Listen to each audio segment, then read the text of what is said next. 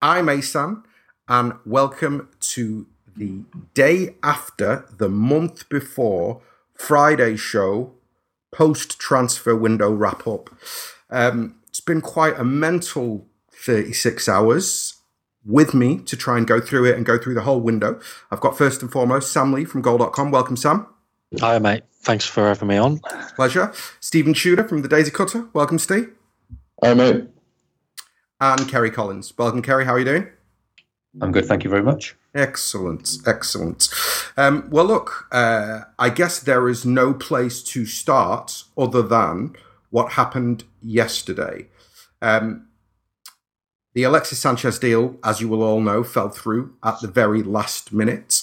Sam, do you want to try and unpack what actually has gone on with Alexis over the whole summer, never mind the last 36 hours? The relationship between City and Arsenal, when City first made contact with Arsenal, how both sides have behaved. Just try and go through it as forensically as you can. Oh, I don't know if you want me to go through it as forensically. It's probably fill the whole hour. I do think City. I do think from the outside, because I don't know exactly why City left it so late, because I do think there was enough time to do it, but I think allowing for the fact that Arsenal haven't really shown much now in the transfer market for quite a while now, I think it's a bit like the hindsight situation with Dani Alves, where I don't really blame City for letting him have his holiday in Brazil and, thinking it was going to be fine because he'd given him his word. But in hindsight, when it goes wrong, you think, oh, maybe they could have done things differently. And I think it's the same kind of thing with Alexis. But the biggest situation is, to go back to the start, obviously, Guardiola has wanted Alexis for some time, and I saw it written by Simon Mullock yesterday. He was bang on top of things yesterday that he's been one of the targets since Guardiola agreed to take over in the first place. So that obviously goes back a long way. Back in April, we were saying at Goal that they were confident of getting him. Alexis had told his teammate at Chile that, he wants to go to City, and if it's up to him, then that's where he'd go. Obviously, that progressed over the summer. They agreed a contract at some point that was worth around £300,000, maybe 280, something like that. I'm not exactly sure on the figures. And then it all kind of boiled down to the end of it. And, with 7 to 10 days, the transfer window left, all I was being told was that, they will make their move. And then that obviously came on Monday. It all escalated. The Sterling stuff came from the Arsenal side, that they wanted Sterling involved in it, and City went, well, no, that's not going to happen. And then it came down to a cash-only deal, and as long as Arsenal could get the replacement. So what would it have been? Wednesday night, I think, City made the offer of around 60 million. Some people say it's 55 and 5 in add-ons. I heard it was 61, something like that, which was quite specific. I wondered if that was 65 million euros, but it wasn't. But anyway, Arsenal said yes to that yesterday morning, and they were saying that, we'll go and get Thomas Lemar then, and it'll be okay. And then what we were actually told in the afternoon, and when I tweeted it yesterday, when it started coming out from the Arsenal end that it wasn't going to go ahead, I said there was two very different sides to it, because obviously Arsenal are saying no Lemar means no Sanchez, but people close to Alexis are convinced that it will go ahead, and that's because at that point I'd already been told that he'd actually signed the contract in Chile. His agent had gone to the Chile training camp with the contract, and he'd signed it, and it was all done. That's been reported. That's being reported right now in Chile. They actually say that City are going to take Arsenal to court, make some kind of complaint because he signed the contract, but Arsenal didn't follow up their end of the deal. I don't think that's actually going to happen. And I think why Alexis would have signed it would obviously be because if Arsenal had managed to sign Lemar at 10:30, for example, that would have been an hour before kickoff with Chile. So there's no point in getting Alexis to sign the contract an hour before kickoff. So I think what they did was they got the contract sent over in preparation for everything being finalised. So I think, I'm confident that Alexis signed that contract but it was only on the proviso, the same as City agreed with Arsenal to pay 60 million. It was only on the proviso that Arsenal could get Thomas Lemar or somebody else. So then obviously once they couldn't get him because Lemar said he didn't want to join them, but he didn't want to play for somebody not in the Champions League, then that was that. So the 60 million deal, and Alexis actually put in pen to paper on a City contract, the contract he agreed a few months ago. It all went up in smoke, really. And then I heard last night, I was speaking to people just before I went to bed after the deadline had closed, and they said his agent was on conference calls with City and Arsenal, and he was really pissed off. And obviously City have attempted to blame Arsenal and Arsenal have attempted to blame City, and there's all that kind of stuff going on. But the agent and Alexis are very much blaming Arsenal for it. And as during those conversations between City and the agent, they said, look, we'll try again. We'll try again in January, and they reckon they'll be able to offer much less than the 60 million, not even the 30. I don't think, not even 30 million, to get him in January. And obviously, the intention is to do it at the start of January and not make it drag on. Funny. Thanks, Sam. Steve, I'm going to come to you first. We'll start at the end. How do you feel about the idea of going back for Alexis in January? Does it matter right now? Well, of course, yeah. Yesterday was extremely disappointing, very frustrating. He's a player that Pep desperately wants, and he's a player that City desperately need. So if we do go back in for him in January, that makes perfect sense. You could kind of look at it and say, we have enough in our armoury to get through to January. And usually, traditionally it is during the winter months that kind of injuries occur and squad depth is really tested. So maybe, perhaps, it wouldn't be the worst thing in the world. It wouldn't be the apocalypse that yesterday felt, should this happen. So yeah, I would love to see us go back in and get him, and then for a figure of something like 20-25 million pounds, because he would add so much to City. Okay. Kerry, what about you? Similar? Yeah, absolutely the same. I was gutted we didn't get him yesterday. I did the sum total of fuck all work. I was just checking Twitter all day. Nearly got fired. Join the club. Yeah.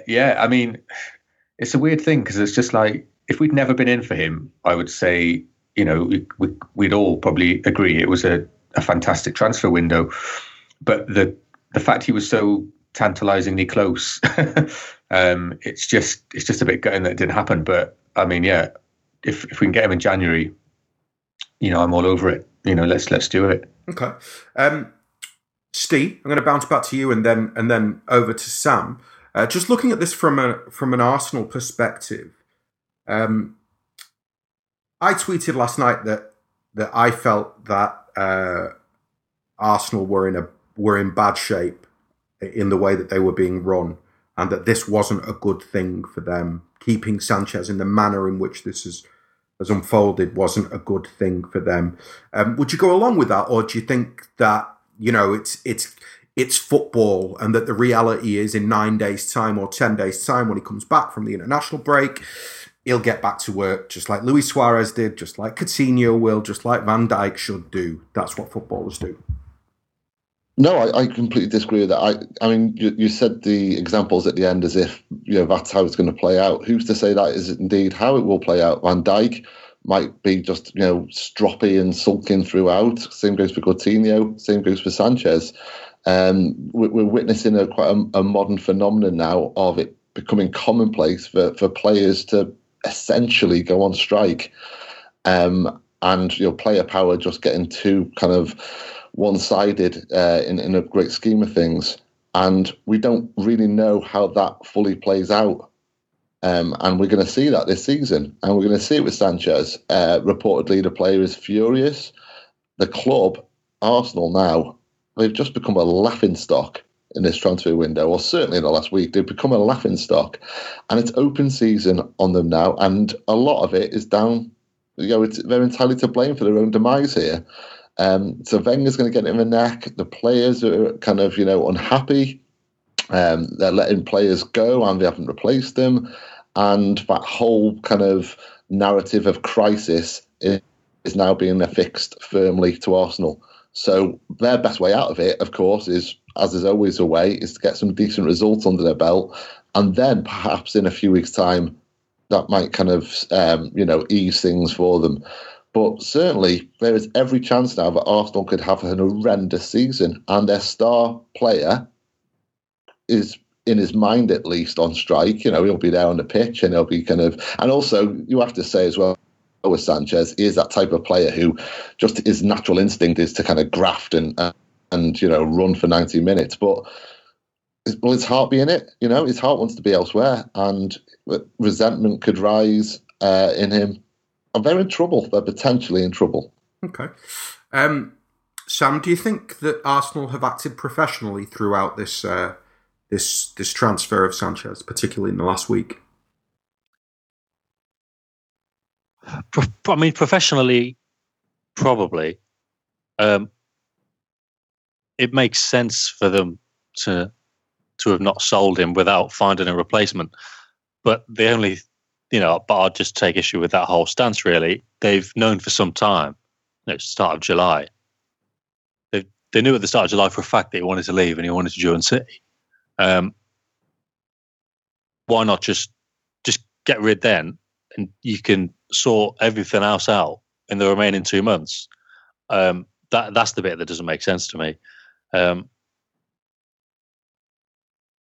mean, the idea that they were going to sign Lamar with 4 or 5 hours to go, but just thought they would run out of time, I think was either cooked up by the press office or just by one journalist in particular. But it's clearly absolute bollocks, isn't it? I mean, there's just no way that was the case. But I'm not sure if you could really attribute that to how the actual club, their directors and Gazidis or whatever, how they actually acted. I just think they've handled the whole thing badly, professionally, but naively, I think. But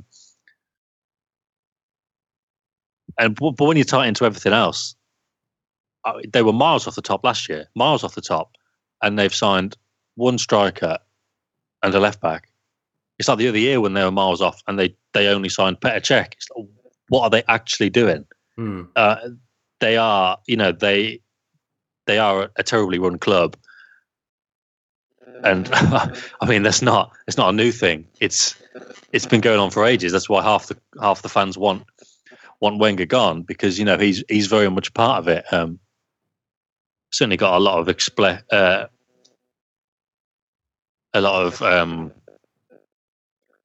respect for Wenger. Sorry, so I was just reading a few messages that are coming through.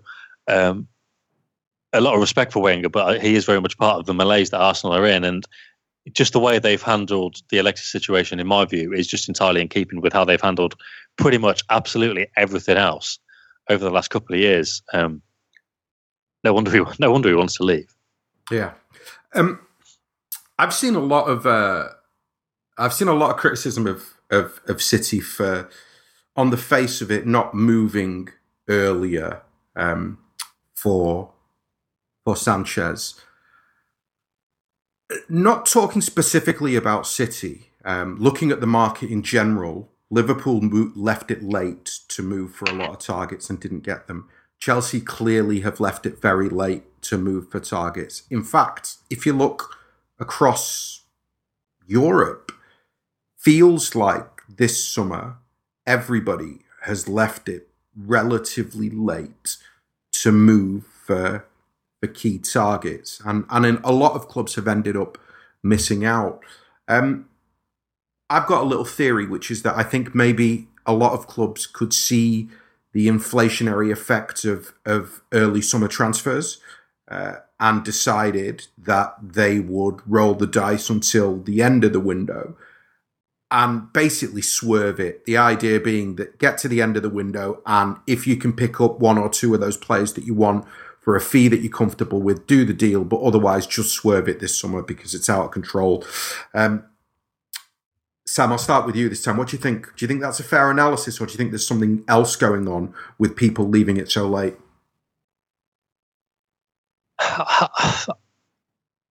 Maybe just obviously we say on the face of it, the market this summer has gone mad, since Neymar. all the prices have gone up. But I'm just wondering how clubs are actually dealing with that. And they now, selling clubs don't know what a fair price would be for their own players.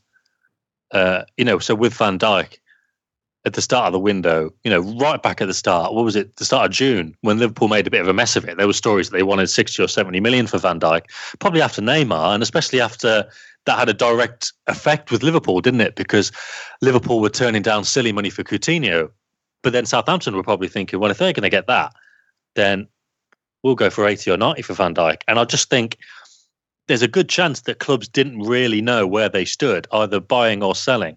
And everything just got so mad in the end. Obviously, with all the big deals yesterday, it seems like Monaco accepted 92 million for Lamar, which was more than they'd have ever hoped to get.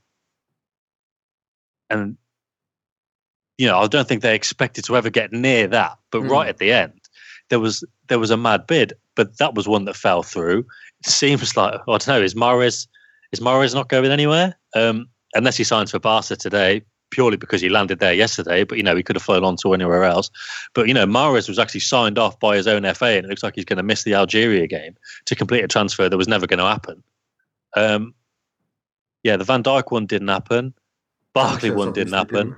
Barkley didn't happen. Coutinho didn't happen.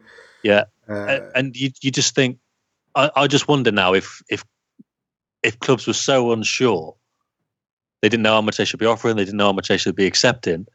And also, on top of that, if Southampton had to go and replace Van Dijk, who do they get and how much does it cost? Because then, they've got the knockdown effect of Neymar to Coutinho to Van Dijk to whoever else. So whoever Southampton wanted to go and buy, the selling club from them would see them coming as well. So I think they probably went, look, we're just going to keep hold of these guys, and it's football. I actually agree with you, what you asked Steve earlier. I actually think that maybe not in a week, maybe not in 10 days, but eventually the player will just get on with it, and they might not be happy, but they will get on with it. They may sign a contract which would probably just allow them to go the following summer, which happened with Luis Suarez before. And I just think clubs have maybe hedged their bets and gone, look, this is a crazy market. We're not going to gamble. The only gamble we're going to take is we're going to keep this player who we know is very good, and we're going to hope that eventually he'll play for us. And again, look, it's a World Cup year. Yeah. Nobody's going to go on strike and, refuse to play chance themselves out of playing in the World Cup. Okay. Hey, Kerry, do you think it's fair on players the way that this window and transfer windows sometimes unfold? I think sometimes we lose sight of the fact that players are in fact human beings. They're not, just commodities to be traded. And if you're Sanchez and you're sat, in Chile, having been told you've got the move that you wanted, after you've made it clear that you don't want to play at Arsenal, do you think it's unfair the way that this sort of thing, the way basically the players' wishes seem to be, to an extent, seem to have been irrelevant this summer? Or do you think that's the deal when you sign a contract? Yeah, a bit of both, really. I mean, it is. I mean, obviously, I was thinking of it more from the point of view of Lamar, actually, because, I mean, despite what John Cross was it who said Arsenal thought there wasn't enough time, I don't think anyone believes that, do they? Everyone believes the other story, which is that Lamar turned them down. And, I was thinking about it last night, actually, like, well, you can't blame him. Obviously, because, the sort of state Arsenal are in, but also just on, as a human being, if you're, if it's like 5 p.m. and you're in Monaco and you're just going to have your tea, and then you suddenly get told, oh, do you want to move to Arsenal? You've got to let us know in half an hour. Yeah. That's a huge decision, isn't it? It's a huge life decision, and there is no time to kind of make that decision, really. Whoever the club is, So, yeah, absolutely. I can totally understand why, for whatever reason, Lamar really said no to Arsenal. That would have been enough of a reason for me. You might just thought, well, that's, got to uproot my whole life. But on the flip side, a contract's a contract. But I don't know. There's a reason I don't work in high finance and stuff like that, because, I part of me just thinks, like when Sam said earlier about City go back in January, but hopefully for less than half. My instant reaction is just pay fucking 30 million and get him and start in January, because otherwise Arsenal will just be like, well, we'll keep you waiting until the end of January. But then there's a reason why I'm not in that business. I think as supporters, we'd all like to do that. Just go and get the player. Yeah, but ultimately a contract's a contract, and we can't. No one could ever really be pissed off about someone, about a club. Just not releasing someone from a contract if they don't want to. Yeah, no. Steve, what about for you? Do you think that I'm a little too sympathetic with the players here? Because I genuinely, I think Barkley's another really good example where, Barkley's in London. The story is that he felt that he was being pressured to join Chelsea. He wanted to join Spurs, but for whatever reason, Everton wouldn't speak to Spurs. And in the end, he just went, no, I'm not doing it, even though he'd done a medical. He just refused to move. And I totally understand, because I'm like, he's a human being, and it's a life decision, and it's a big decision. And, just because on deadline day, Chelsea rock up and go, right, we want you, and they're Chelsea, I don't think he should have to jump. Whereas I see a lot of Evertonians who are absolutely furious with him. What do you think? I think it's quite a unique circumstance with Barkley. I agree with you less where it concerns Ross Barkley than, Kerry gave a really good example there of Lamar, having his tea at 5 o'clock and essentially having an hour to determine the course of the rest of his life, or the next, 2 or 3 years of his life. With Barkley, he is a player who, has been agitating for a move or larger contract. It's been on the cards for some time. He's had more than enough time to adapt and kind of assess his options. Okay, he wanted Spurs over Chelsea. He has his reasons, and ultimately he followed through with those reasons, and I respect him for that. But looking at it from the outside, it's kind of baffling, because both are obviously in the capital. So in terms of off a pitch, the circumstance will be the same, kind of living conditions, etc. So it really comes down to footballing reasons. And then you think, well, Chelsea, the champions, he's going to have more game time with Chelsea than he will at Everton. More chance for silverware. It all seemed to fit. Obviously, that's not the case. And, I respect him for kind of walking away and being true to his convictions. From the outside, though, I just find it a little bit baffling. Okay, fair enough. Okay, that's enough of a post-mortem about the transfer window as a whole and in general. I kind of want to talk about the players that we did bring in and how we feel we filled those holes. Steve, I'll start with you. So we signed Ederson, Mendy, Walker, Danilo, and Bernardo Silva. Had I told you at the start of the window those were the 5 players that we were going to get, how would you have felt? If you told me the players we were letting go as well, which, there's no great surprises in there, but, for all 4 of our fullbacks to leave, then my first thought would be, we're a little bit light. We're lighter now in terms of options at fullback than we were last season. Mm-hmm. So it's the whole quality versus quantity debate. I would be extremely delighted with the actual individuals you'd mentioned. Mendy, massive fan of what I saw of him last season. I was desperate for a City to get him.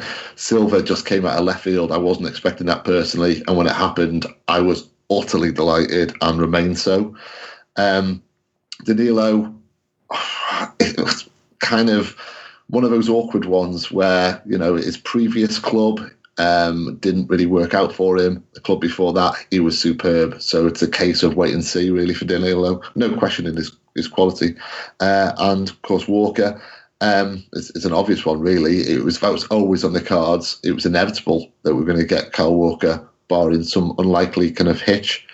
And then we've come to the keeper, who I hadn't seen barely, a cumulative maybe of 5 minutes before he joined for City. So I was in absolutely no position to judge. And again, it was just a case of wait and see. What I've seen so far of Edson, outstanding. I'm really delighted with him. His distribution, is excellent. He looks confident. He looks solid. Decent shot stopper, but that really should be a given for any goalkeeper.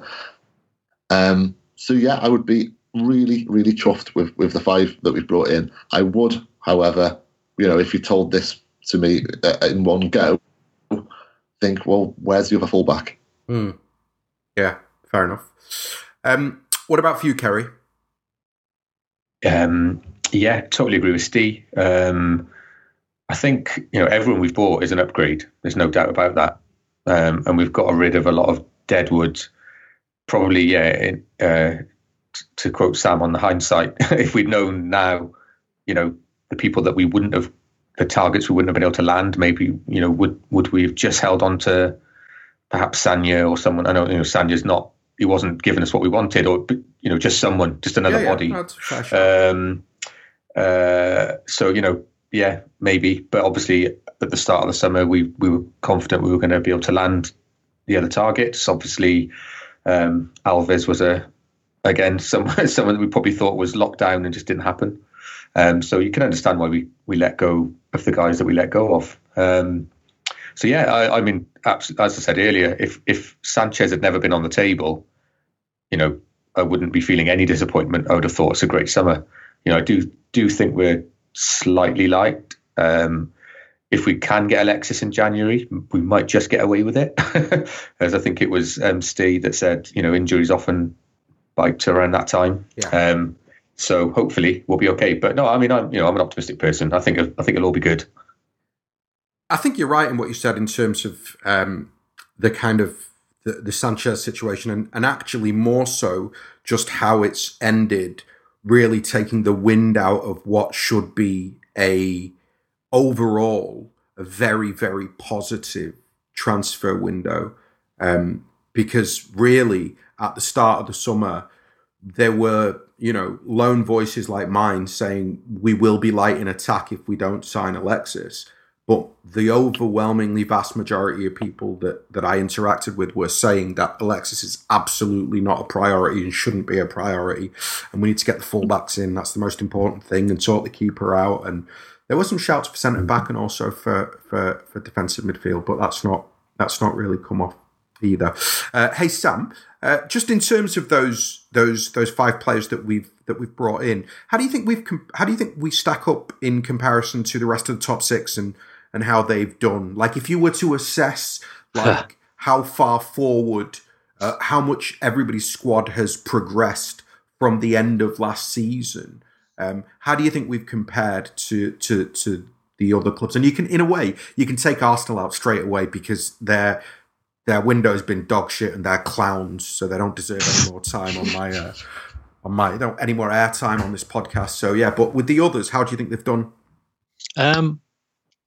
Chelsea's has actually been really entertaining. Well, what have they been up to? It's a good shout. Like, even the players they wanted to sign aren't particularly any good, or aren't good enough to take on a championship winning squad.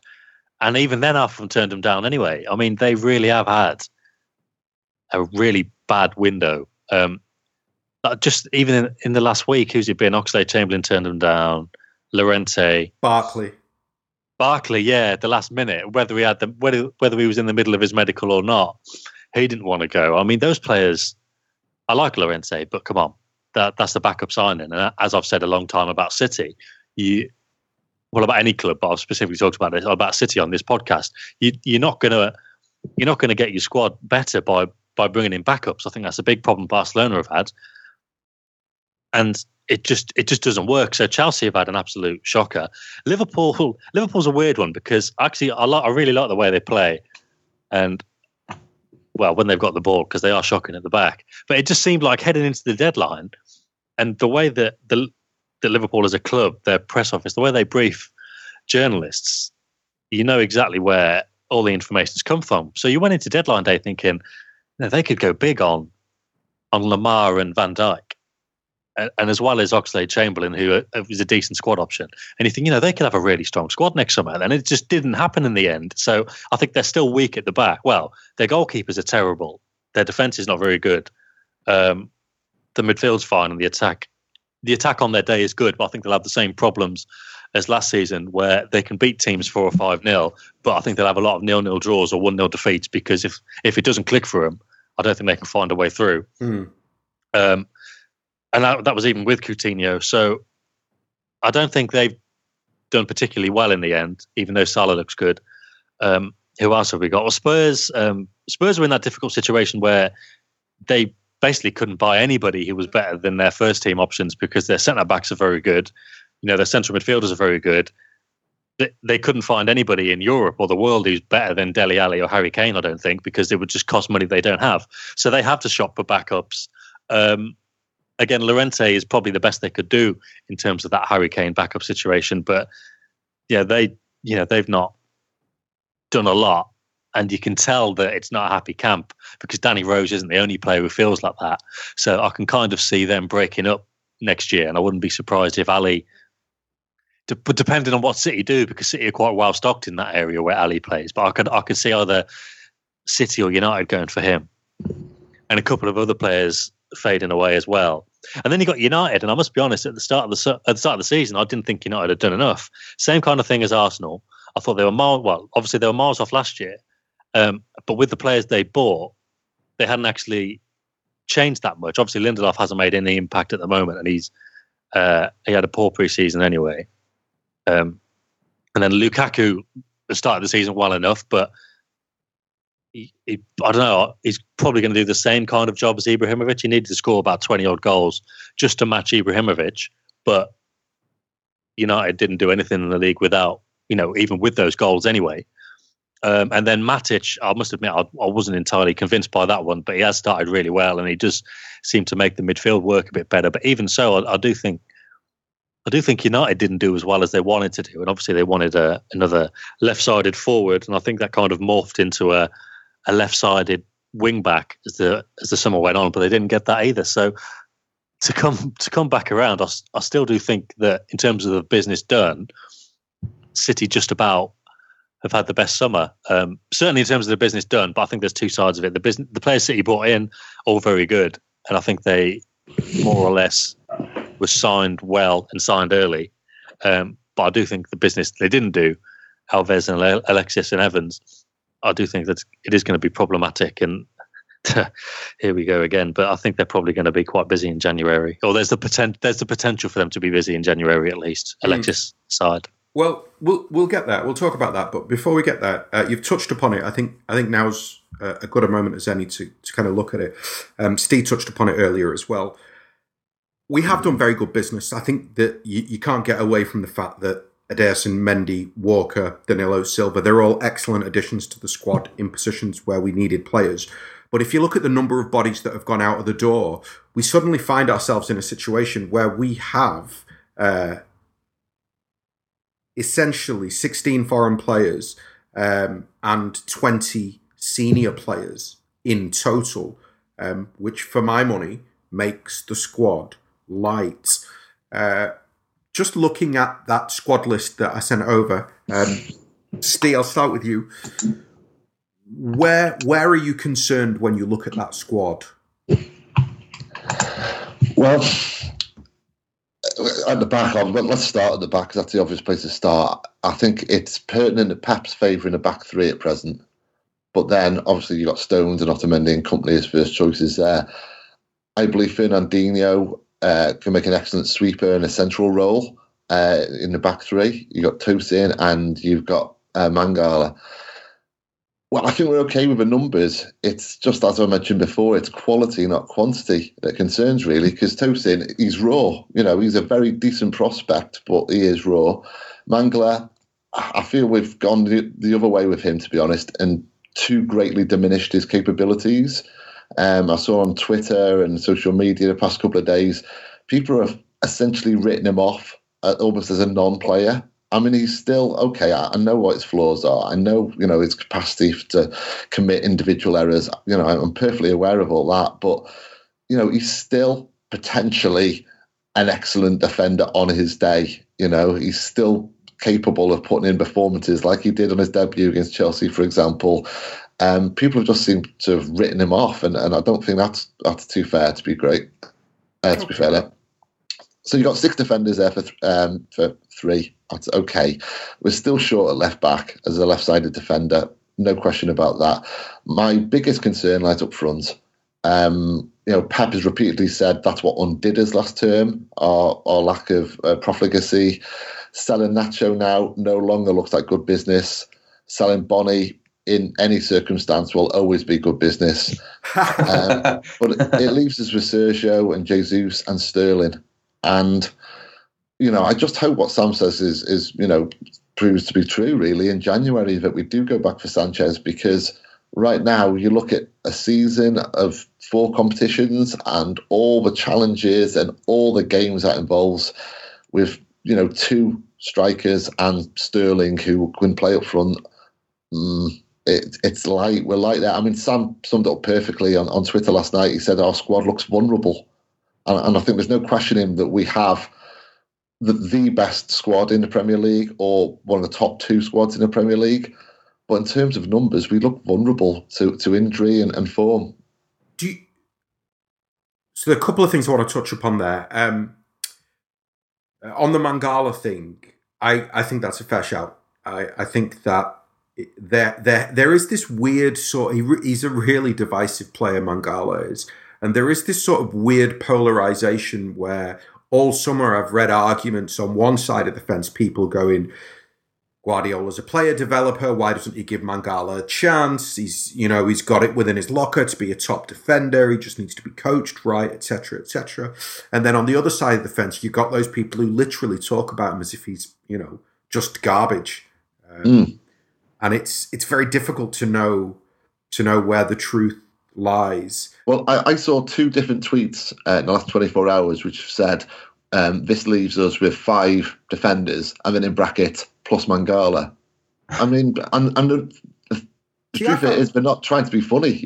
Actually, that's how they're thinking. See, I find that weird, because I think that Adarabioyo, for the most part, has looked woefully out of his depth whenever he's got anywhere near the first team. And I think that if you're talking about Mangala's got a mistake in him, I would argue that Adarabioyo's got 3 or 4 per 45 minutes that he plays in the first team, particularly if he's going to play at Premier League level. So it's, I just don't agree with that at all. In terms of the attack, now that I echo your thoughts, but just to be devil's advocate for one moment, is there anybody in the league who you'd look at and you'd go, well, their attack is stronger than ours, and that makes them less vulnerable?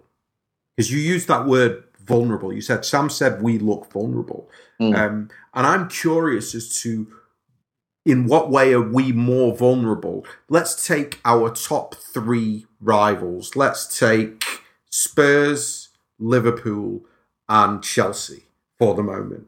Are they stronger than us in attack? No, they're not.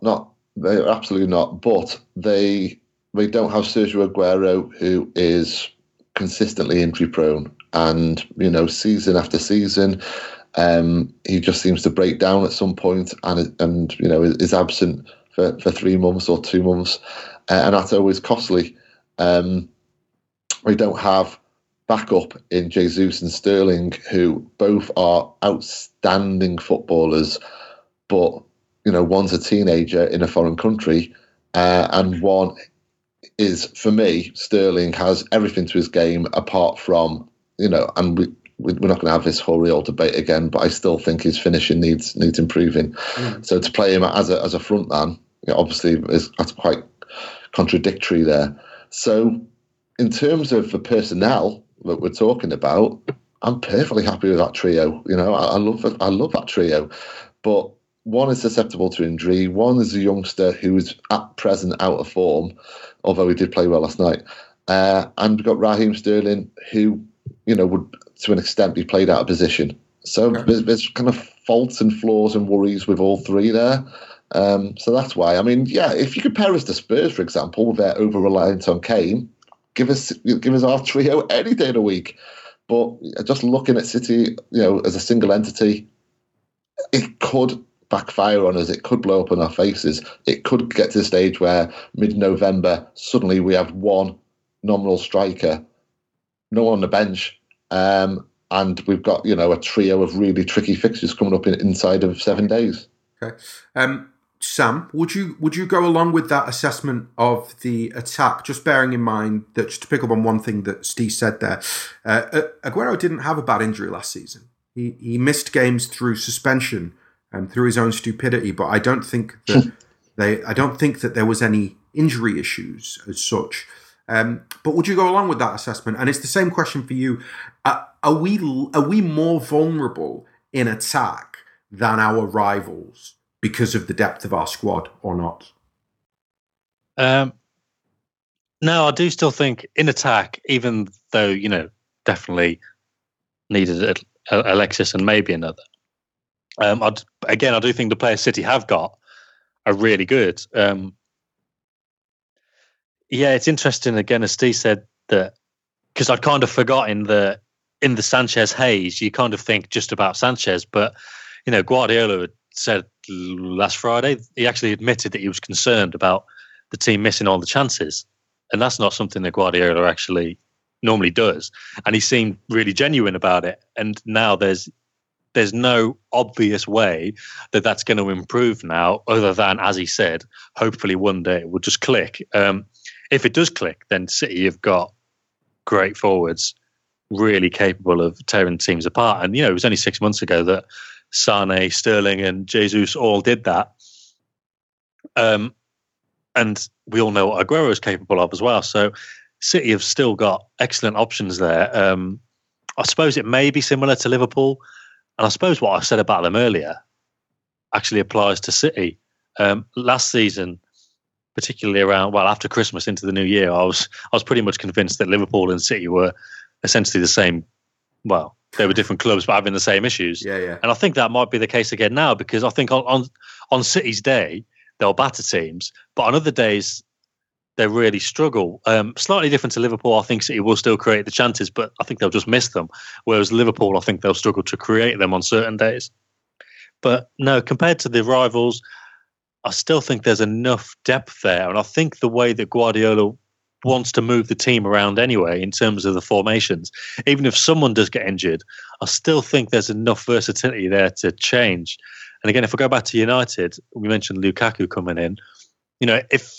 And again, this can happen to every club, of course, but if something happens to Lukaku, then,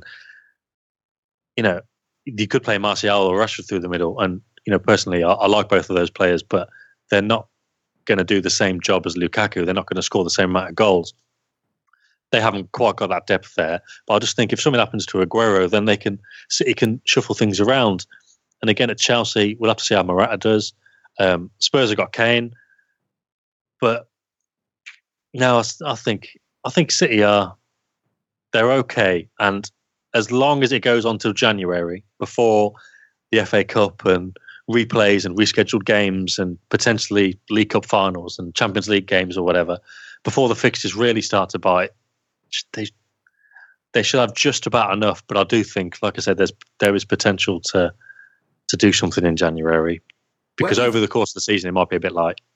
Where do you think they've left themselves vulnerable? If you look through that whole squad, because obviously you've got that list in front of you, when you're looking at that list, where do you sort of instinctively, are there names that make you uncomfortable or holes that make you uncomfortable? Well, I mean, City wanted to sign up. Well, in an ideal world, they would have signed 9, and obviously that was in an ideal world, and it would have taken a lot of things to happen. So that may not have been realistic, but I think, if yesterday had gone well, they'd have signed 7 and that would have been fine. But only signing 5, that doesn't look so good. And you look at it with, well, obviously now they've got 4 centre-backs. It's just that Mangala is 1. But, I think me and you both saw a conversation with somebody yesterday morning who knows what's going on. And they termed it as, if they didn't get Evans, then 3 centre-backs is fine, just not counting Mangala at all. And this isn't just a fan discounting it. This is, somebody who knows what's going on. And then you've got 3 fullbacks. So that's not enough. And as I said, in attack, I think there's enough versatility there and enough you can do to change the formations around to allow for injuries. I don't quite think there's that versatility in the defence. And I don't think Otamendi is good enough for what Guardiola wants to do. And again, it's similar with Mangala. Maybe Mangala could be a good defender, and people might disagree with me on this, but I don't know if he's got what it takes to be a Guardiola defender in terms of playing the ball out. And, rightly or wrongly, I think that is important. It's the same thing as Joe Hart. Joe Hart's a very good goalkeeper, but not a Guardiola goalkeeper. And I think that can be the case for the centre-backs too. And I think that also applies to Otamendi, He gets a lot of time on the ball, but doesn't quite have the wherewithal to do with it what Guardiola wants. So when you allay that with the lack of options, I do think they're short at the back. Okay. And midfield, a lot depends on Gundogan being fit. And that would have been the case even with 4 centre-back and 4 full-backs. So when you take it all into account, I do think, as I said on Twitter, I do think it's especially vulnerable. Okay. I'm not sure it's especially vulnerable, but I do think that there could be a perfect storm that could make us look particularly vulnerable. I think for me, if I look through that list, I'm uncomfortable with the lack of a backup left back, because unless Sane progresses as a wing back, but I think otherwise, and I think I'd feel more comfortable with it if Guardiola hadn't abandoned the Danilo at left wing back, or it felt like he abandoned that as an option very, very quickly. So that's maybe a little bit worrying. But the big one for me is those 3 names together: Gundogan, Fernandinho, and Yaya Toure. I think that instinctively those 3 guys are fighting for one position, and it's arguably one of the most important positions on the pitch. And there are inherent flaws in all 3 of them. Toure can't run. Fernandinho can't pass as well as he needs to, and Gundogan has got a terrible injury record. So that's for me. If we were going to talk about particularly vulnerable, I think actually that's the position where we're particularly vulnerable, because in theory, all 3 of those guys can be fit, but none of them will work. And it's just a very, very, very important position. Sorry, Kerry, I've not actually asked you what's your vibe in terms of the overall strength of the squad and vulnerabilities. I agree with you all, really. Especially agree with what you just said, Asan. I think that's centre mid is probably the position I'm most worried about, and it's one we didn't even really look to fix in this window.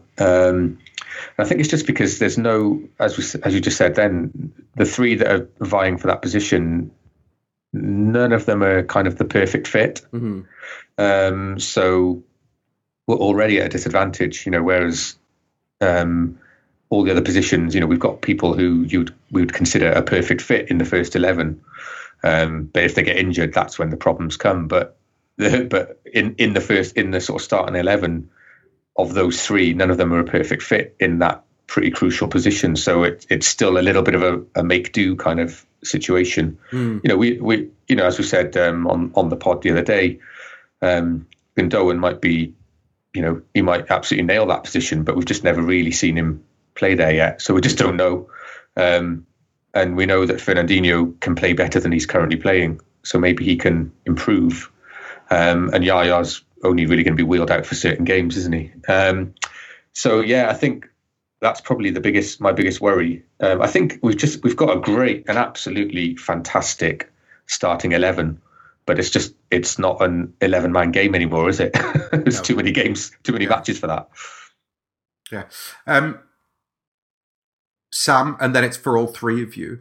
With the fact that we've ended up light in particular positions, is this, for example, an opportunity for? I mean, obviously, I was scathing about Adebayo earlier, but just to look at the other side of the coin, is this an opportunity for Adebayo, Foden, and Diaz? Because I kind of look at those three and go, you would expect maybe that they will get more opportunities than they previously would have done, or is that me being too optimistic and it will be the same as Alex Garcia and Maffeo last season? So, Sam?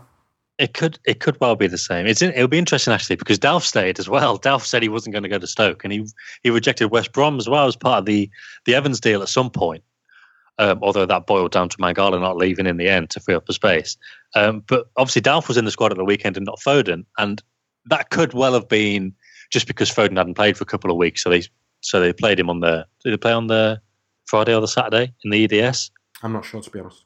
So maybe that was just a way to give him some freshness. But it'll be interesting to see if Delph is going to be the so-called seventh midfield option, or the backup man on the bench going forward, or if it'll be Foden. So that's one thing I'm sure it's one thing we'll try and find out as soon as possible.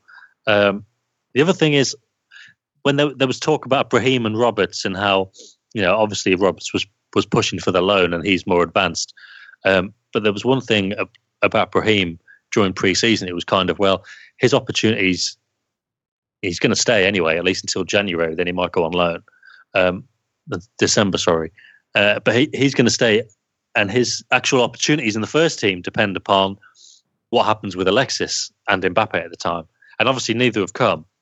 So there's potential for him to be involved, but I would imagine he'll probably get the same involvement as he did last year. That was when he played in the League Cup at Swansea. And then it depends on who they get in the next round of the League Cup. If they get past West Brom, to be honest, I can't really see Brahim playing unless there's so many injuries.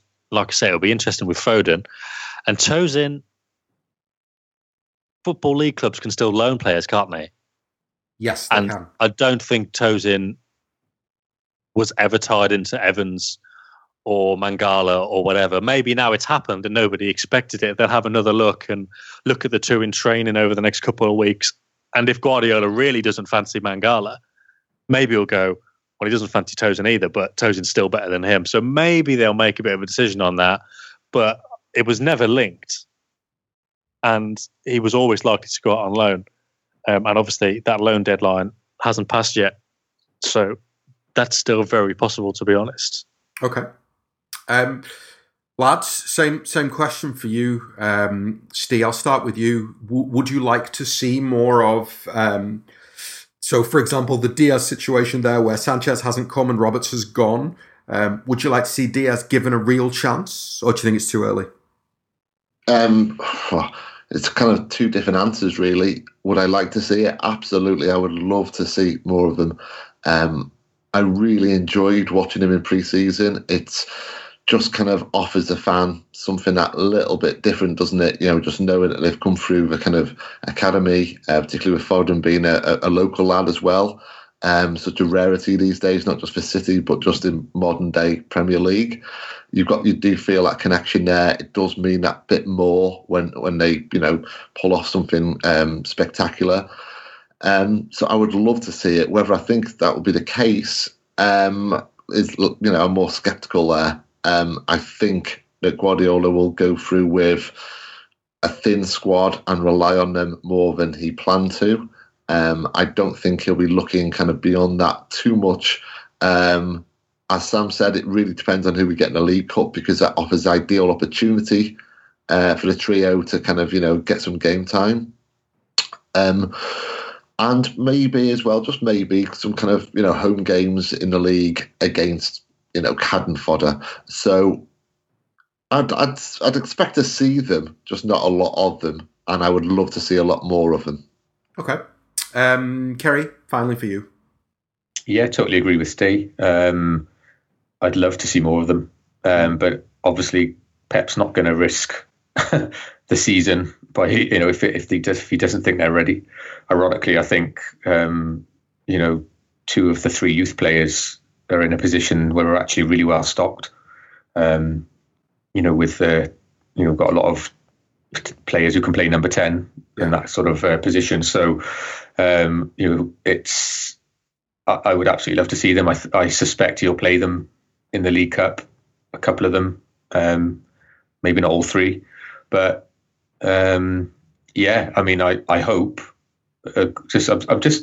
I'm an optimistic person, as I said earlier. I just sort of have this romantic notion that maybe one of them will just be so brilliant that that they'll end up playing a lot more. But they're both the three of them are still young, and I can't remember who it was that just said about Tosin and he's the mistakes he's got in him, and I agree. He's young and he's play centre back in a Pep system. It's a lot to ask. Yeah, I think that's maybe a bit too much. I think Foden and Diaz are more likely to get minutes because I think they play in positions where maybe he can get away with giving them 20. Firstly, you don't sub you don't sub a centre back on with 20 minutes to go. No. So exactly, yeah. Whereas I think that Diaz and Foden might get to the last 10 minutes of a game, the last 15 minutes of a game, if we score enough goals to be far enough ahead.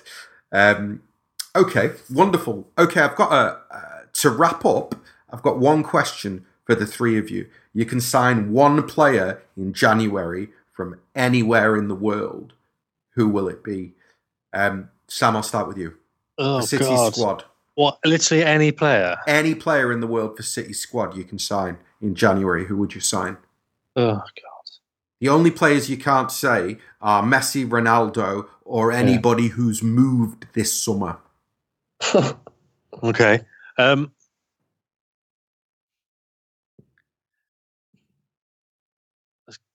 I won't say Alexis either. I don't know.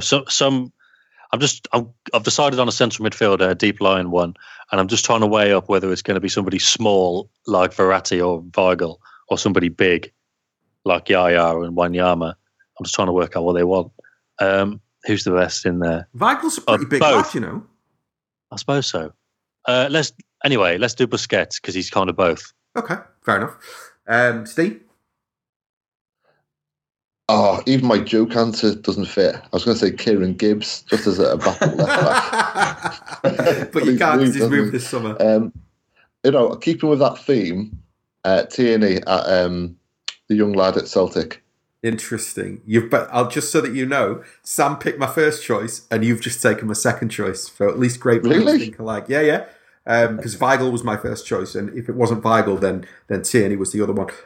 Kerry, what about you? I was going to pick Weigl as well, but I actually, if I'm allowed to say Sanchez, I'd say Sanchez because he seems to really want to be here. And as we all know, he didn't move this summer. So he seems to really want to be here. And I just think it's just, sometimes we've talked about this the other day as well. Sometimes our squad just lacks that bulldog mentality, that real winner, who's just, and I feel like we sort of lacked that a bit since Tevez maybe. And I just think it's that as much as his ability, it's that attitude, which obviously can go south as well. But it's that just winner's mentality that I think he could bring to us. Hopefully we could get him. Okay. So since you two picked my two, I'm going. I picked Busquets to be fair. So that's right. Sorry, you did. Carry on with Weigl. You did pick Busquets. I'd sign Weigl or I'd sign Van Dijk because Van Dijk didn't move, and I'd still have him because he's top. Okay, wow. The transfer window's over. I've got to be honest. I'm glad. I was going to swear then, but I'll try not to swear. I'm very very glad that the window's over. So I'm going to start with you, Sam. Thank you very much. Thanks for taking the time over the summer, man, to do all these transfer talks and to update us and to give us time and information that you didn't have to. So thank you. No problem. I wish I'd have been a bit more celebratory today, but never mind. All right. There will be a. We'll do one in January. There'll be a town moment at some point in the next 18 months, 2 years. I'm sure of it. Messi on a free, anybody? Steve, always a pleasure. Thank you very much, man. Pleasure, mate. No worries. Kerry, thank you very much. Thank you. To everybody who listened, thank you very much. This is the Friday show. If you're listening on SoundCloud, go to our website, 9320.com, and sign up to the 9320 player, because we will do Transfer Talk podcasts throughout the autumn when there is something to talk about. To everybody who's already signed up, thank you very much for signing up, and we will be back with a preview of the Liverpool game next week. And between now and then, there will be some talking heads on the 9320 player as well. So thanks for signing up and thanks for listening.